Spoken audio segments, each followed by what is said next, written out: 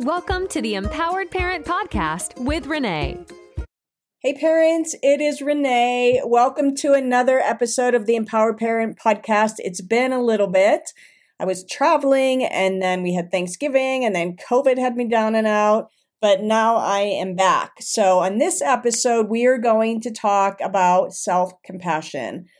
Because this is something that can be really hard for teens, it can also be something that is really hard for parents. And there's a really important key word that I think of when it comes to self-compassion, because it's more than just being kind to ourselves. Self-compassion is very much about giving ourselves permission. When we're being compassionate with ourselves, we are giving ourselves permission to make mistakes, permission to try something new, permission to fail, right? Permission to not be the best, maybe not be the best student, not be the best friend or athlete, or even son or daughter or child or parent. When we're compassionate with ourselves, we give ourselves permission that if we do or we say something that makes someone mad or hurts somebody's feelings, that we don't have to beat ourselves up. This doesn't mean that we're a horrible person. Maybe we just had a bad moment. Maybe our emotions got the best of us. Maybe we just made a mistake. We're giving ourselves permission to do all of those things. Being self-compassionate also means we're giving ourselves permission to be our authentic selves, whoever that is. And we give ourselves permission to allow that to be enough. But for many teens, and actually many parents too, it's not something that comes easily. For teenagers, self-compassion is not necessarily innate. And really, a lot of the teens that I work with, it's how they're kind of treating themselves is the opposite of self-compassion. A lot of them are beating themselves up on a regular basis, talking down about themselves, about all the things they don't like about themselves, thinking everything is their fault, thinking they're not good enough, or that nothing ever works out with them. You get the idea. And the scary part is that there's a real cost to not being compassionate with ourselves. And the word cost, C-O-S-T, I kind of made up this acronym. But what is the cost to not being compassionate with ourselves, with not giving ourselves permission, and really permission to be human, right? To be not perfect and to be vulnerable and all of those things. The cost of not being compassionate with ourselves, the letter C stands for we crumble a little bit inside. It doesn't feel good when we're hard on ourselves. It doesn't feel good when we beat ourselves up. A lot of it is subconscious. It's going on and we're not really thinking about it, but it's impacting us. It's like walking around with a weight on your shoulder. So that is one piece of not being compassionate with ourselves. We crumble a little bit more every time we kind of put ourselves down. Letter O stands for lost opportunities. When we aren't compassionate with ourselves, sometimes as teenagers, you lose friendships, right? You could show up in a way, or you blame your friend, or you think they don't like you, so you start pulling away. And if you're not fun, and if you're always beating yourself up, that in itself can push people away, right? That's hard to be around. So if you're negative towards yourself, sometimes that just makes you not approachable or not fun to be around. So lost opportunities is a cost of not being compassionate with ourselves. S stands for getting stuck. There's a lot of fear embedded in a lack of self-compassion, and it can get us stuck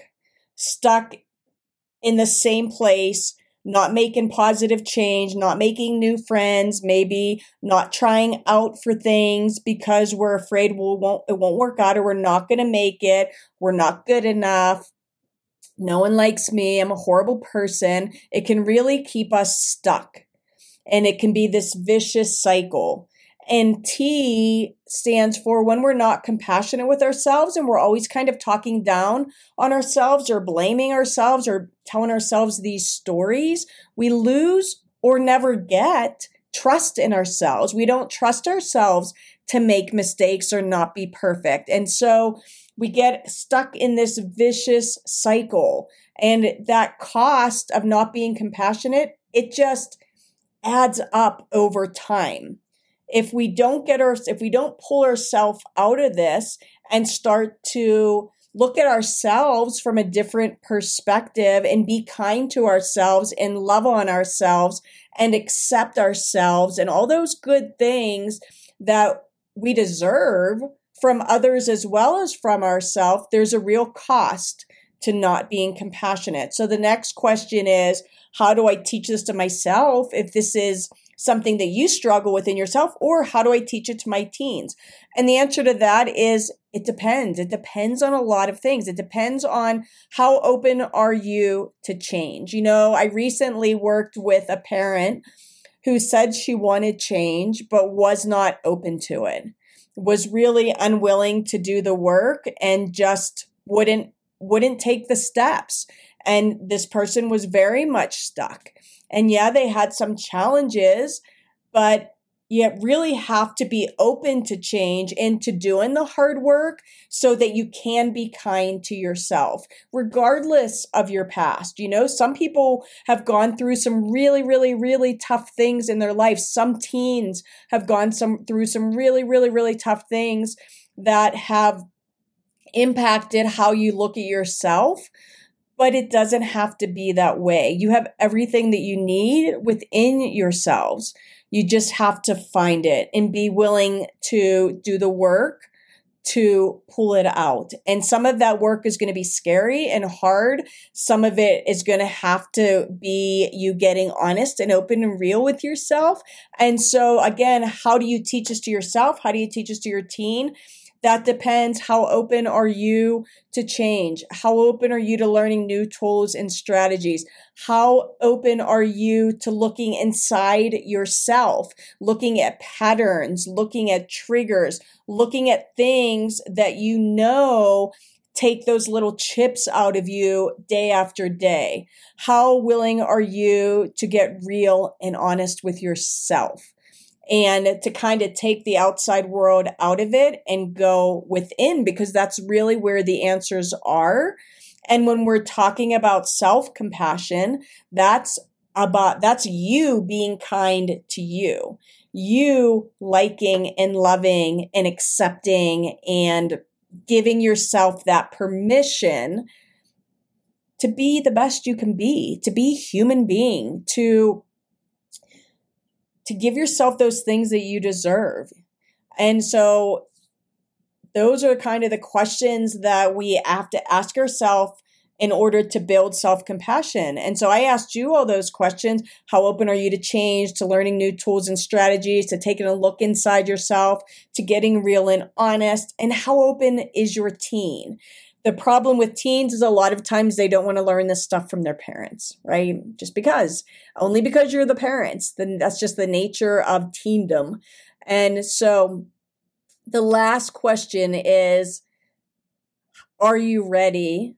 And is your child ready for a mindset shift? That's what is required to really find that self-compassion within yourself. And it's not an overnight thing. It does take time. It takes energy. It takes effort. It takes honesty. It might require a few tears, but how willing are you to let go of the beliefs and the stories that are holding you back or holding your teen back from being compassionate within yourself, right? To really just, wrapping your arms around that little girl or that little kid that you used to be and giving that person a big squeeze. And every time you look in the mirror, recognizing that, you know what, I am enough and I deserve to be happy. But that starts with me. So it is possible. I know this because I've done it, but it really does begin inside. It begins inside them. and it begins inside you. And so that's all that I wanted to kind of talk about. This episode's really just a food for thought. If you need help with self-compassion, I do work with parents the same as I work with teens.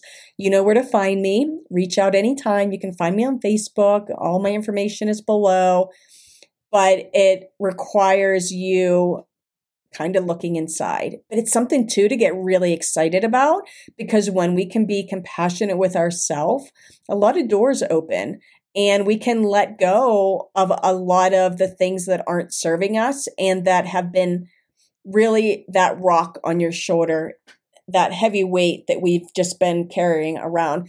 And some people have been carrying around this weight for many, many, many years. But it doesn't have to be this way, because tomorrow is always a new day. And yeah, there's really no better time than now to work on self-compassion, because you deserve it. And you have everything within yourself to give yourself that gift. And when we're compassionate with ourselves, our kids see that. And that is a gift that we're actually giving them. Anytime we invest in ourselves, being more at peace and happier and more loving towards ourselves, we are modeling that for our kiddos. And that is such a gift we can give them, because they really do see and hear. They're always watching. And so, yeah, that's it. I'm Renee, teen life coach, parent coach. I'm all about building self-esteem and self-worth in teens, parents, families. I think that is the bottom line to address most challenges. And when you at least have those pieces in place, everything else is more surmountable, if that makes sense. And so, yeah, that's it. Happy to be back here on the podcast, and I will see you next time. Thanks for joining us this week on the Empowered Parent Podcast. Be sure to subscribe so you'll never miss a show. While you're at it, if you found value in this show, we'd appreciate a rating on iTunes. Or if you'd simply tell a friend about the show, that would help us out too. Be sure to head over to reneesinning.com to pick up some parenting freebies. And remember, teenagers want to be happy. Sometimes they just need a little help along the way.